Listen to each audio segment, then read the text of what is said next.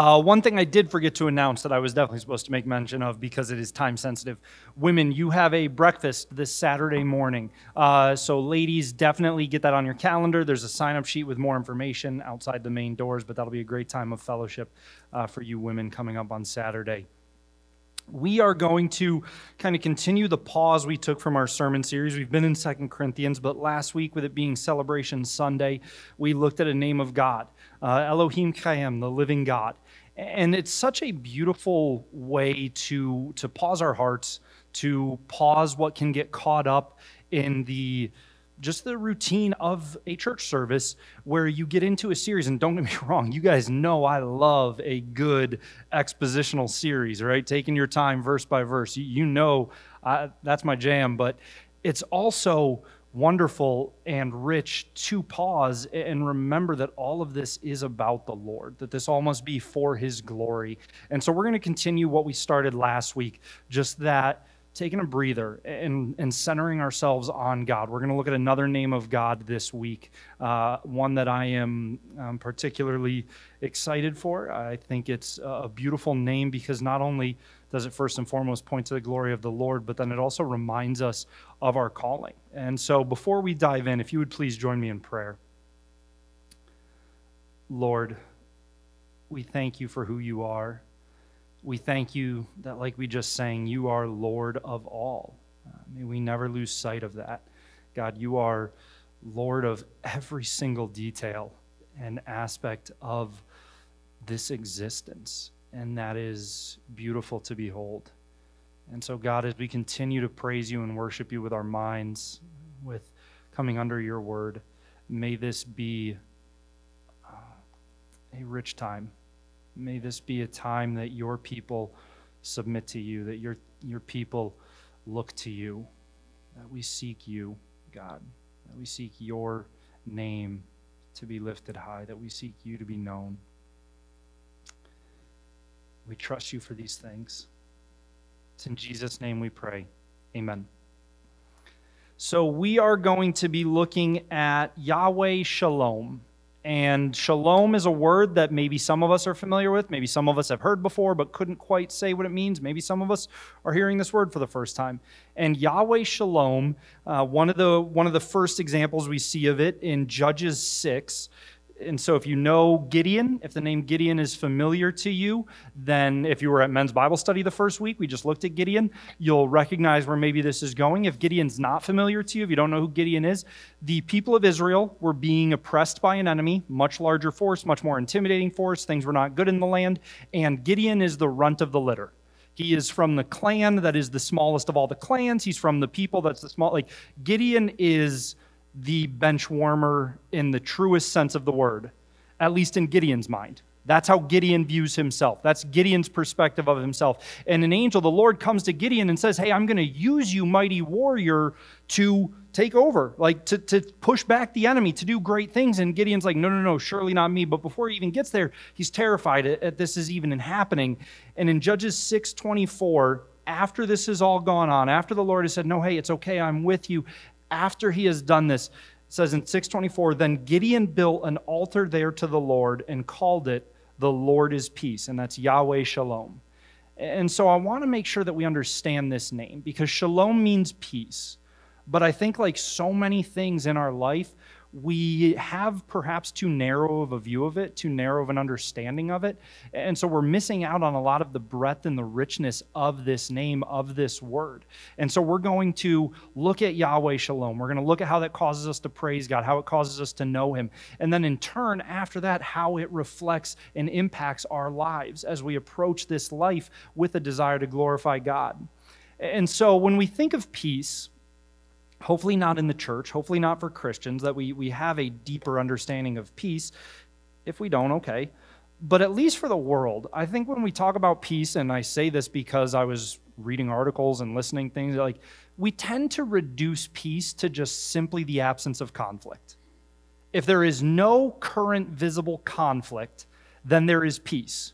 If there is visible conflict, there is no peace. And that's kind of technically true. It's like if you said, hey, have you seen the Grand Canyon? Yeah. Oh, when'd you go visit? Well, no, I saw a picture of it. Okay, yeah, you've seen it, but that's not what it really is. That's not the magnitude of it. And so, yes, Ecclesiastes 3, I'm not trying to dismiss the notion of no conflict. Ecclesiastes 3 says there's a time for war and there's a time for shalom, peace. So, absolutely, peace can be equivocated to the absence of conflict. But that's not all that peace is. And so to understand shalom, we have to understand where this word comes from. And shalom comes from a Hebrew word, shalom. And shalom means completeness. It means soundness. And frequently, not always, but frequently, it connotates the idea of you have to make something complete that was broken. Something was sound, and then it was made unsound, and now it has to be made sound again. Listen to these verses that are all using the word shalom. And every time I'm going to pause, I'm going to add emphasis with my voice so you know when it's the word shalom. Exodus 21, 33 to 34. When a man opens a pit, or when a man digs a pit and does not cover it, and an ox or a donkey falls into it, the owner of the pit shall make restoration. He shall give money to its owner, and the dead beast shall be his. Deuteronomy 20:12, speaking of foreign cities, but if it makes no peace with you, but makes war against you, then you shall besiege it. Job 41:11, who is first, this is the Lord speaking, God says, who has first given to me that I should repay him? Whatever is under the whole heaven is mine. And then Isaiah 57:18, I have seen his, this is again God speaking, he says, I have seen his ways, but I will heal him. I will lead him and restore comfort to him and his mourners, creating the fruit of the lips. And so in all these instances of shalom, you see this idea of completeness, of soundness. And in many of those cases, you see that idea of, hey, something was broken. You dug a pit, your neighbor's ox fell into it, you broke his ability to harvest his field, to plow his field. So you need to make completeness. You need to shalom. If a city does not make peace, shalom, God says, who has given to me that I should what? That I should repay him. Like, there's no deficit here. God talks about his people and he says, I will restore comfort. And so you have this root word shalom, this idea of making something complete, making something sound. And then from that, we naturally arrive at shalom. Genesis 43:23, God speaking, he replied, peace to you, do not be afraid. Isaiah 57:19, and we just read Isaiah 57:18, so this is still the Lord speaking. In Isaiah 57:19, he says, peace, peace to the far and to the near, says the Lord, and I will heal him. And then in Malachi 2, verse 6, God's talking about Levi, his priest Levi, and God says, true instruction was in his mouth, and no wrong was found on his lips.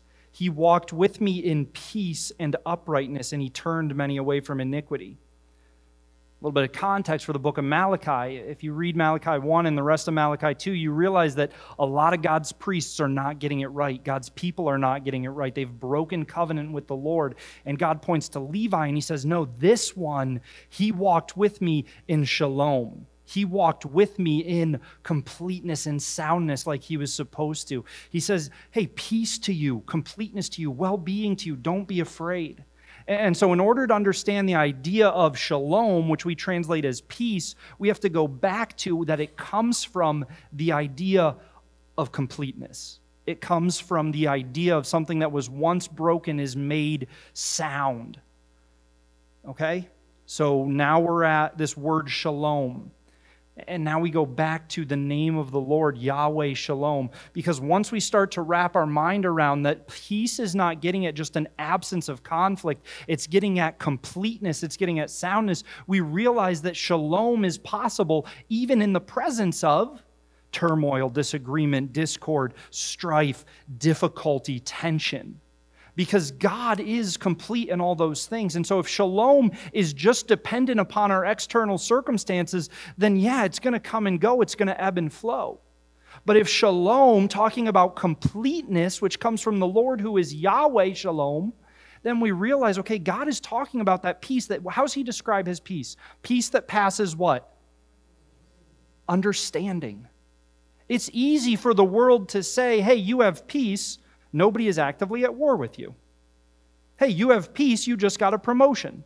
Hey, it's easy for the observing world to say, hey, your life is free from any difficulty, you must have peace. That doesn't require a whole lot of deep understanding. But God promises a peace that passes understanding. And when we start to look at the word shalom itself to understand this name of God, we realize it's because he's talking about a deeper, more perfect completeness that isn't going to make sense to someone who's just looking at it from a superficial, shallow level. And so now, as we continue with this understanding of completeness, look at the depth and the richness of this name of the Lord, that he is the source of this completeness. Isaiah 9:6. Ooh, also talk about a cool Trinitarian verse. Okay, so we've established God the Father is the God of peace, is Yahweh Shalom. Isaiah 9:6. For to us a child is born, to us a son is given, and the government shall be upon his shoulder, and his name shall be called Wonderful Counselor, Mighty God, Everlasting Father, Prince of Peace. If you recall our Christmas series from 2 years ago, we went through Isaiah 9:6 and we looked at those four things. When we got to Prince of Peace, we looked at that word for prince means the owner of, the possessor of, the captain of, the one who this is his to do with as he wants. He has authority over it. And so we see that Jesus is the authority of peace. We see that God the Father is the authority of peace. So I love that Trinitarian detail. But you've got Isaiah 9:6. You have Leviticus 26:6. The Lord is speaking, and he says, I will give peace in the land, and you shall lie down, and none shall make you afraid. Psalm 85:8-9. Let me hear what God the Lord will speak, for he will speak peace to his people, to his saints. But let them not turn back to folly. Surely his salvation is near to those who fear him, that glory may dwell in our land. God is the source of, he is the owner of, the possessor of, the authority over peace, over completeness. Think back to the name we looked at just last week, the living God. What does Jesus say in John 10:10? I have come that they may have life and have it sparingly, have it meagerly, have it doled out just a little bit. No, Jesus says, I have come that they may have life and have it abundantly. Some translations may say, have it in fullness, the full measure of life, the idea of the complete essence of it. Because this is who God is. It flows from him. It is his nature. It is his name. And so then what does he go on to say? He says, I will give it to my people. I will speak it to my people. Why? Because it's his. It's not found anywhere else. It's found only in Yahweh Shalom, completeness, soundness. And then be encouraged by, be delighted to hear that this is God's heart for people. God's heart is soundness. God's heart is that what was broken would be restored, that there would be completeness. Listen to what it says. Listen to what he says in his word in Scripture. Let those who delight in my righteousness shout for joy and be glad and say evermore, great is the Lord who delights in the welfare, shalom. Great is the Lord who delights in the welfare of his servant. God delights in the shalom of his servant. Your completeness in him, your soundness, God delights in. It's not like, okay, fine, you said what you're supposed to say, so I guess I have to give. No, God delights in this. He derives joy from this. 1 Kings 2:33. So shall their blood come back on the head of Joab and on the head of his descendants forever. But for David and his descendants and for his house and for his throne, there shall be peace from the Lord forevermore. God promises this to David in his line. Then you jump to the New Testament, Romans 5:1. Therefore, since we have been justified by faith, we have peace with God through our Lord Jesus Christ. Wait a minute, Sam. We're talking about Hebrew words. The New Testament was not written in Hebrew. Great observation. It was written in Greek, possibly Aramaic, depending on the section. But in this section, it was written in Greek. So why are we talking about this? Well, do you remember the sermon? We've done this a couple times. We've looked at it a couple times in different ways. When we've looked at that Greek word for peace, it comes from the Greek word eiro. We get irone. And what does that Greek word mean that gives us peace, that we translate peace? The same as this Hebrew word shalom that we translate peace. That Greek word for this means to make whole. And so when it's talking about the peace from the Lord, it's talking about only God's ability to perfectly make something whole again. So when you look at the biblical word for peace, when you look at the biblical language, the language of Scripture, we see that Old Testament to New Testament, when God is talking about peace, he is reminding his people, hey, I restore, I make complete, I make sound, I make whole what was broken. And so we see it in Romans 5:1. We also see it in 2 Thessalonians 3:16. Now may the Lord of peace himself give you peace at all times in every way. The Lord be with you all. So when we study this idea of peace, this idea of shalom, when we look at this name of God, Yahweh Shalom, we see that not only is this who he is, the very source, the very essence of completeness is God, we see that he delights to give it to his people. Why? Because it brings him joy to see his people restored to right relationship with him, to be made whole. I mean, Jesus chose. He says, no one takes my life from me. I lay it down of my own authority. Jesus chose the cross so that we could have peace with God. It's incredible to think that the Lord, in his sovereignty, in his wholeness, in his fullness, in his completeness, because pause, if God is complete, if God is Yahweh Shalom, if God is sound, if this is who he has been from the beginning of time, for instance, before time began, before he spoke things into existence, if God is Yahweh Shalom, then that says he doesn't need us. The Trinity didn't need us. The triune God does not need us. Why? Because he, God the Father, Jesus the Son, God the Holy Spirit, they were complete. They were not lacking anything. And so he chose us. He loves us. And in that, in choosing to give us life, in choosing to speak this into existence, in choosing to make this world, he gives us the opportunity for restoration. Through Jesus, we have peace with God. I mean, think about that really for a second. You were eternally broken, separated from the Lord because of your sin. And God said, no, I choose to offer shalom. I choose to offer irene. I mean, it's incredible to see how who he is flows into his behavior, into what he does for us. And then what's it say? What have we looked at already when we talked about earlier, a few moments ago, that peace cannot be dependent on circumstances alone? What does it say in 2 Thessalonians 3:16? Now may the Lord of peace himself give you peace at all times in every way. God says, look, I am the Lord of peace myself. I offer peace at all times in every way. I offer completeness. I offer soundness. Life does not always lend itself well to remembering this. Life does not always contribute to making it easy to stay focused on this. Life is not free from turmoil. Life is not free from difficulty. Life is not free from stress, from tension, from conflict. So how do we stay focused on this? Because I believe that if God says, hey, this is who I am, this is what I offer, peace to you at all times in every way, okay, I'm going to take God at his word when he says that. So then I'm going to maybe naturally ask, maybe I find myself asking, maybe I find myself crying out, okay, Lord, I believe you are Yahweh Shalom. I believe you are the source of completeness.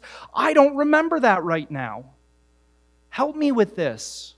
What can I do to stay focused on this, to stay centered on this? What's Scripture say? You keep him in perfect what? Peace, whose mind is stayed on you. Lord, life is trying to get my mind off of you. I need help with this sense of completeness. Well, what's God say? What's Scripture say? He talks about it. Psalm 34:14. Turn away from evil and do good. Seek peace and pursue it. We've talked about this idea in Scripture when it talks about seeking and pursuing. Those were hunting words, the idea of someone making plans, laying in wait actively. Hey, I have to take ownership of tracking this down, of chasing my prey. So right away in Psalm 34, we see that, okay, you know what? Yeah, life is going to distract us from this. We have to seek peace. We have to seek after these things. And now look, when it says seek peace and pursue it, God's not dangling a carrot on a string, just trying to get us to run a little bit further along. Like, please don't think that salvation is something that you have to constantly be questioning and things like that. Like, for those of us who have believed, Romans 5:1, we're at peace with God, okay? But when we're looking at our lives practically, when we're looking at our thought life, when we're looking at our heart, when we're looking at the way we go about day to day, the way we interact with those in our lives, are we seeking after completeness? Are we pursuing, maybe the better word to use here from the definition is, are we pursuing what will make for soundness? Are we looking for it? Are we going after it? This is what Psalm 34 says. How are ways we can go about this? Psalm 119, 165. Great peace have those who, okay? Great peace. So if you're someone who you're listening to this, if you're listening online, if you watch this later, whenever, whatever, if you're someone who you're like, man, I don't know if I would describe most of my days as peaceful, as being blessed with a completeness, a soundness. That's not where my mind dwells. That's not where my emotions dwell. Listen, okay? Great peace have those who love your law. Nothing can make them stumble. I just want to hear from God. I have a big decision to make. I'm asking a question. I just want to hear from the Lord. If only God would speak to me. How many times have we said that? I'm looking for something from God. I'm looking for a word from God. What did we look at last week? A bunch of the disciples leave Jesus. Jesus starts teaching hard stuff. Jesus starts saying hard things. And a bunch of people abandon him. And Jesus turns to the apostles and he says, you too, are you going to leave? What did we look at with the name of God, the living God? What does Peter say to Jesus? He says, Lord, where else would we go? You alone have the words of eternal life. You want to hear from God? He's spoken. He's written you a massive letter. Do you love it? Do you cherish it? Do you treasure it? We have a fireproof safe at home. We're responsible adults. There are some things that you don't want to burn up, right? You know what the very first thing that I put in that fireproof safe was? A little box I have of all the notes and letters Adeline's written me over the years. Why? Because I cherish her words. I love them. I don't want anything to happen to them. I want to protect them. My wife is wonderful. She's my best friend on this whole planet. Her words are nothing compared to God's word. Like, do you love his word? Do you treasure it? Do you store it up in your heart? Do you meditate on it day and night? Do you contemplate it? When you go out, when you come in, do you teach it to your children on the road as you're walking? You're probably not walking on roads anymore. As you're driving, do you teach it to your children? As a kid, my brother, sister, and we would get so exasperated with my dad and my mom because they were constantly pausing movies or muting the TV or like, hey, take your headphones out if we're in the car, right? Because they just said something that we need to talk about from a scriptural standpoint. And it was like, no, just, okay, can we finish the movie and then but no, it was constantly, like my parents took Deuteronomy seriously where it says, hey, every moment of your day be teaching these things. So now I have this habit instilled in me. It's like, you go to the doctor and they hit your knee and your leg kicks. I have a knee reflex. If I hear sirens, my body shuts down and stops what I'm doing to pray for those sirens. Because that was what my parents did. It didn't matter what we were doing. It was, hey, you hear sirens? Someone needs help. What scripture say? Go to the Lord in prayer for all things. Take your headphones out. Stop reading. Stop playing your Game Boy. Like whatever it is, we got to pray. Guys, do you love his word? Do you orient your days around it? Well, I try and read it in the nights. Well, are you a nighttime person? No. Well, then stop trying to read it at night. Read it in the morning. Well, I'm a night person, and reading it in the morning is just hard. Okay, then read it. Like, do you love his word? Do you know it? Do you have it ready? Is it ready to fight with? The sword of the Spirit, which is the word of God. I mean, Psalm says, great peace have those who love your law. They will not stumble. We've talked about this before. Maybe you don't. Maybe you're honest enough. Maybe you're self-aware enough to say, I don't. I'm not going to say it publicly, but I don't. Then please, friends, just start praying, Lord, teach me to love your word. Teach me to crave it. Teach me to desire it. Teach me to treasure it, to cherish it. Great peace have those who love your law. John 14:27, peace I leave with you, my peace I give to you. Again, Jesus possesses this. God possesses this. My peace I give to you. Not as the world gives do I give to you. Let not your hearts be troubled, neither let them be afraid. What is directly tied to Jesus' talking about peace? He says, my peace I leave, my peace I give. Not like the world does, but my peace I give to you. What's he go on to say? He says, let not your hearts be troubled. Do not allow them to be troubled. Who's in control? You or your heart? You or your thoughts? And when I say you, I'm talking about you, the sanctified and dwelt by the Holy Spirit, being made to look more and more like Jesus. When I talked at MCS, Mansfield Christian, a few weeks ago, we were talking about the idea of fear, and we looked at Isaiah 41:10. What does God say through Isaiah in Isaiah 41:10? He says, fear not, for I am with you. Do not be afraid, for I am your God. I will strengthen you and help you. I will uphold you with my righteous right hand. God does not throw that out there as suggestions. God does not say like, hey, on your best day, maybe don't be afraid. Like God says, no, do not be afraid. Fear not. Take ownership of it. Take the decision of it. What does it say here? Do not let your hearts be troubled. This is hard. This is difficult. This is not automatic. This is not easy. Just this past weekend, I found myself, my heart was spiraling. And it was like, whoa, wait a minute. This is a broken line of thinking. Right? Go back to shalom. Go back to the definition. Go back to what God says about his word. And it was like, whoa, this is a bad thought process. This does not lead to anything complete. This does not lead to anything that I would describe sound. Stop it. What did we look at a few weeks ago in 2 Corinthians related to this? The idea of spiritual warfare is a battle for truth, and directly tied to that, what does God say in 2 Corinthians? He says, take every thought captive. So it's not easy. But Jesus says, hey, don't let your hearts be troubled.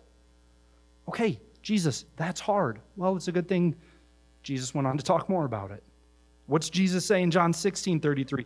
I have said these things to you that in me you may have peace. I have said these things to you that in me you may have peace. In the world you will have tribulation, but take heart, I have overcome the world. Take heart, grab hold of it, of that courage, that rejection of fear. That decision to know, I will not let my heart be troubled. Why? Because Jesus has overcome the world. He has said these things. Well, guess what? Then know these things. So that when the thoughts start to spiral, when the heart is tempted towards fear, we can say, whoa, hold up. That's not what he said. That's not what Jesus said. That does not sound at all like Jesus' voice. What does he say in John 10? Let's go back to that beautiful chapter on Jesus as the great shepherd. He says, what? My sheep know me. My sheep know my voice. So one of the ways we take heart, one of the ways we don't let our hearts be troubled is by recognizing anything that is not from Christ. By recognizing anything that does not lead to completeness, does not lead to soundness, is not from the Prince of Peace, Yahweh Shalom. What does Scripture say? Whatever is lovely, whatever is pure, whatever is excellent, whatever is noble, whatever is trustworthy, whatever is praiseworthy, think on these things. So if you've got that thought that pops in that starts to spiral, that threatens your peace, that threatens your shalom, that threatens your irene, start to ask yourself, train yourself to ask yourself, knee-jerk reaction. Wait, hey, is this pure? Is this lovely? Is this praiseworthy? Is this trustworthy? Is this true? If the answer is no, okay, take it captive, throw away the prison key. Think on Christ. Set our heart on Christ. So again, who controls you? The Holy Spirit in you? Or your heart, your emotions, your thoughts? He says, take heart. So church, let's take heart. Philippians 4, 6-7. Do not be anxious about anything, but in everything, by prayer and supplication with thanksgiving, let your requests be made known to God. And the peace of God, which surpasses all understanding, will guard your hearts and your minds. Okay, Sam, back up. I know you talked about like my heart, my mind, don't let it control me. That's hard, right? Like, I don't think I can. No, you can't. Not on your own. You're not on your own. We're not on our own. Jesus is with us. The Holy Spirit is leading us. God has given his word to us. So what guards my heart? What guards my mind? Me and my own strength? Oh, I'm dead on my feet. What guards my heart? What guards my mind? The peace of God. What is directly tied to that? Prayer and supplication with thanksgiving. I'm talking real practical now. Like literally, this is what I did. Let's go back to that story a moment ago. Just this past weekend, this is what I did. As my thoughts are spiraling, I was like, whoa, this is not holy. This is not complete. This is broken. Okay, God, guard my heart, guard my mind. If anything is praiseworthy, Sam, what do you have to praise God for in your life right now? And I just started listing everything I could think of to praise God for. It was okay, make your request with prayer and supplication with thanksgiving. What do you have to be thankful for? And I'm just listing it, and I'm listing it, and I'm listing it. I'm trying to come up with as many things as I can think of. And before I know it, I am so far down the road of praise and gratitude, I don't even remember what was trying to derail me. Like, let God guard your heart and your mind. Make the request with prayer and supplication. We can't be afraid to go to the Lord and ask him for these things. That's why I said earlier, if you don't love his word, well, then ask him for it. If you don't dwell on peaceful things, if you don't dwell on pure things, if you don't dwell on noble things, then ask him for it. What does Jesus say? He says, who among you, if your child came to you and asked you for a loaf of bread, would hand him a rock instead? Or if he asked him for a fish, would give him a serpent? How much better does your Father in heaven not know how to give you good things? I've said this before. I would be so heartbroken. Like, it would crush me if I found out my daughter needed something. And I was like, honey, why didn't you ask me? And she said, well, I didn't think you cared enough to give it to me. That would kill me inside. Man, how many times does God's bride, God's church, God's people not bring him our supplications because God's too busy for me? Right? Maybe we grew up with a dad who was too busy for us. Maybe we grew up with people in our lives, parents in our lives, who they didn't have time for us. They weren't interested in it, right? Okay, you do your thing, kid. I'm going to do my thing, and never the two shall meet. So maybe we learned growing up, like, hey, I can't go to God. I got to, like, self-sufficient, self-reliant, right? I'm enough. I'm tough enough. I can do, like, maybe we learned that we can't go to God. Like, guys, please listen to his word and hear him say, make your request, make your supplication. God says, ask me. Let's ask him. What's wrong with saying, Lord, I believe you are Yahweh Shalom. I want to dwell on things that are pure and noble and true and praiseworthy and excellent, but it's hard. Can you guard my heart so that I can think on your things, so that I can dwell in your thoughts? With thanksgiving, we never lose the gratitude. We never lose the praise. But when we actually apply what God says in his word, I mean, you see how it's all connected. He talks about this time and time again. And then finally, if we need one more reminder, one more exhortation from Scripture, from the Lord, Colossians 3:15a, first half of Colossians 3:15. Let the peace of God rule in your hearts. Who's on your throne?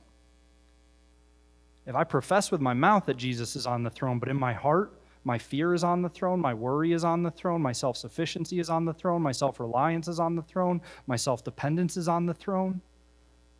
No, Colossians 3 says, let the peace of Christ rule in your hearts. Doesn't it seem foolish when we consider this? I mean, if I'm being really honest with myself, it's like, wait a minute, why would I choose anything else?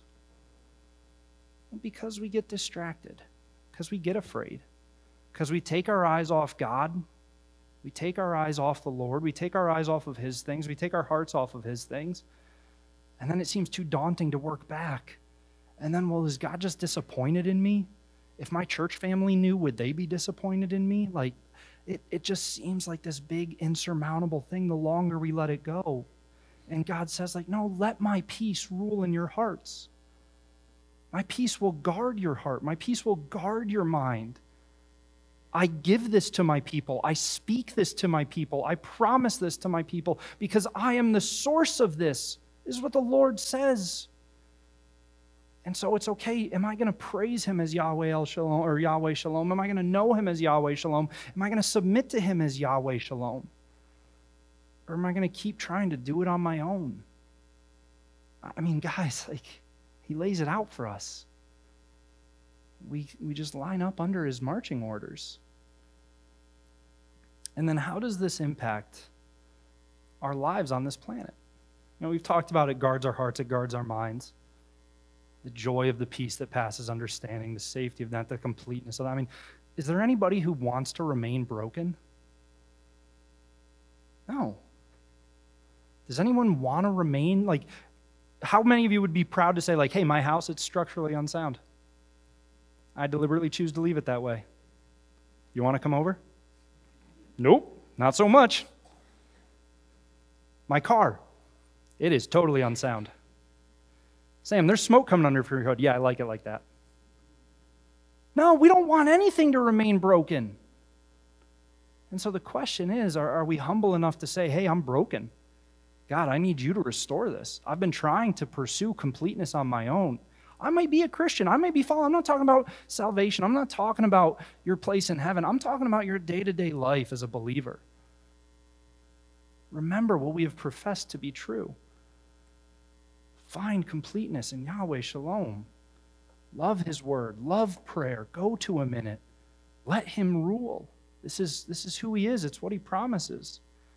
But then practically, not just personally, but now practically, as we talk about the way we relate with one another, we're going through that series in 2 Corinthians. We said one of the themes of 2 Corinthians is our eternal identity, our eternal role. But then we've looked at how our eternal identity and our eternal role directly shape and define our earthly role, whatever role that may be in. Husband, dad, wife, mother, aunt, uncle, cousin, nephew, sister, brother, factory worker, manager, teacher, whatever your temporary role is, it's temporary because one day you're going to die or Jesus is going to come back.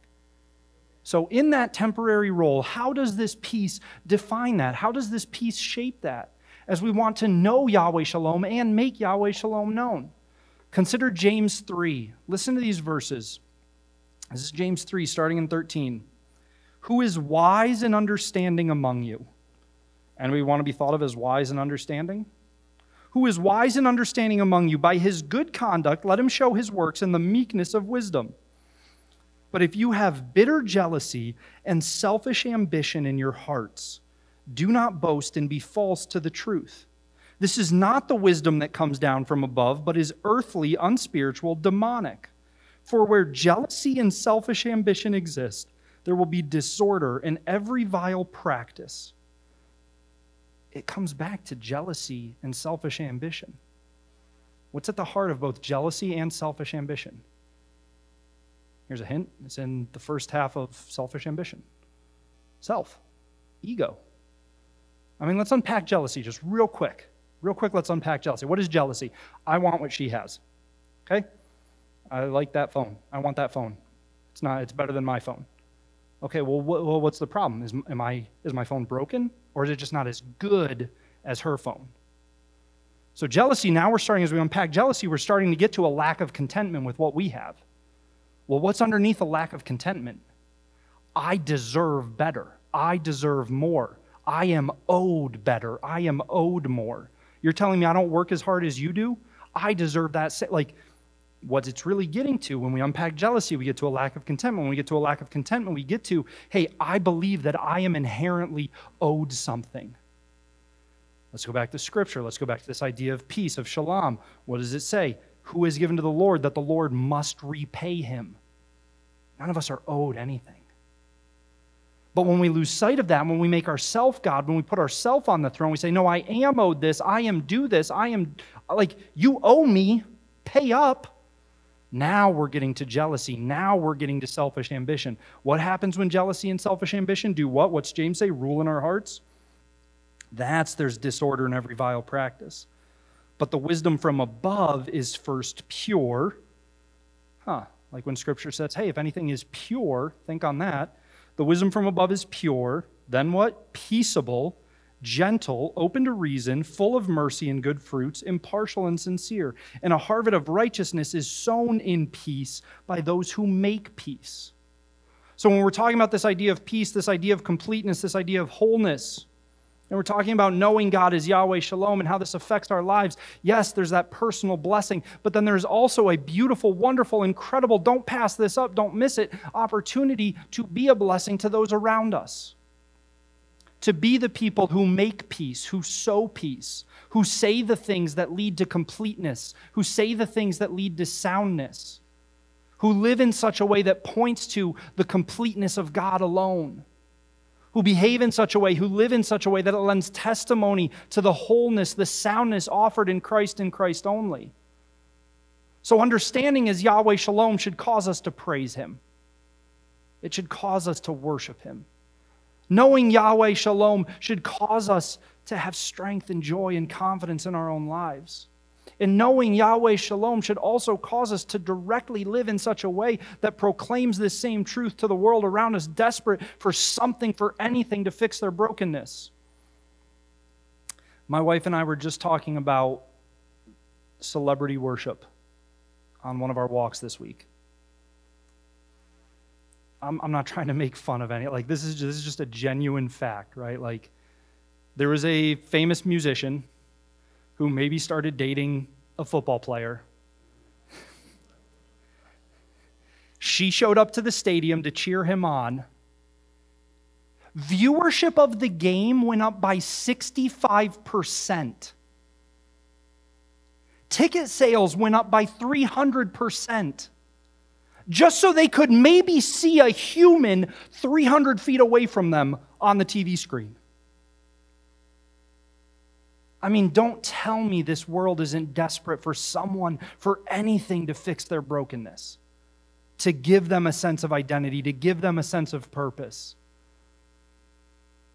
Don't tell me the world isn't desperate to know Shalom, isn't desperate to know Irene.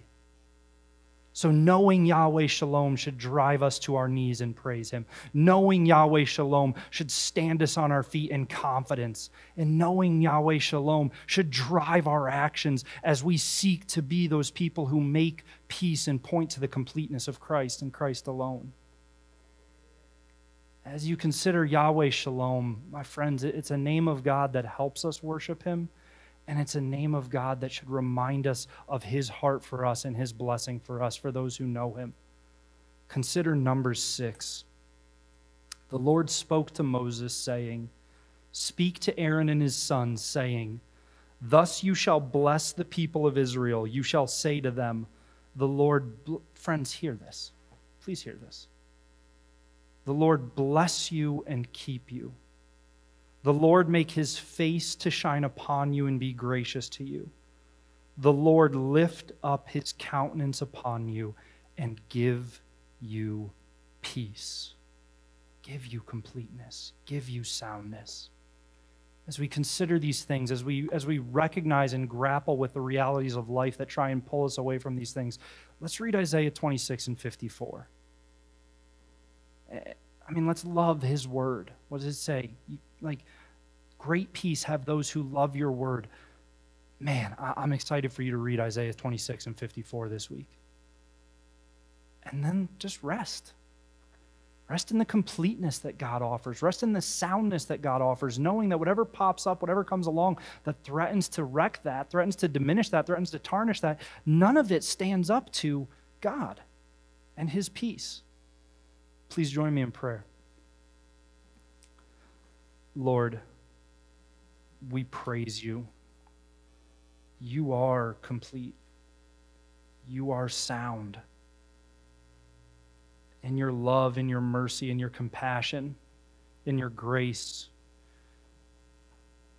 You paid our penalty. You paid our price so that we may have peace with You.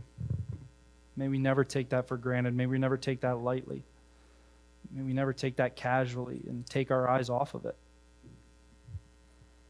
Keep us centered on You. Keep our minds on You, Lord. And then we trust when we obey You, when we know You, when we worship You in these ways, when we follow You. When we let your peace rule in our hearts, Lord, we trust that you will give it because you are good. And more so than any of us in our ego think we can, you alone can give out good, perfect goodness. And so we praise you for being Yahweh Shalom. We are grateful that your name is Yahweh Shalom. Lord, forgive us for when we take our eyes off of that. Forgive us for when we allow fear to rule in our hearts, when we allow our hearts to be troubled. Forgive us. And Lord, we ask that you bring us back to Yahweh Shalom. It's in Jesus' name we pray. Amen. Hey everyone, Pastor Sam here. Thanks for joining us for a Sunday sermon. If you're interested in more of the sermons from this series or some of our past sermon series that we've done, you can find them at discovercommunity.org under the sermon file.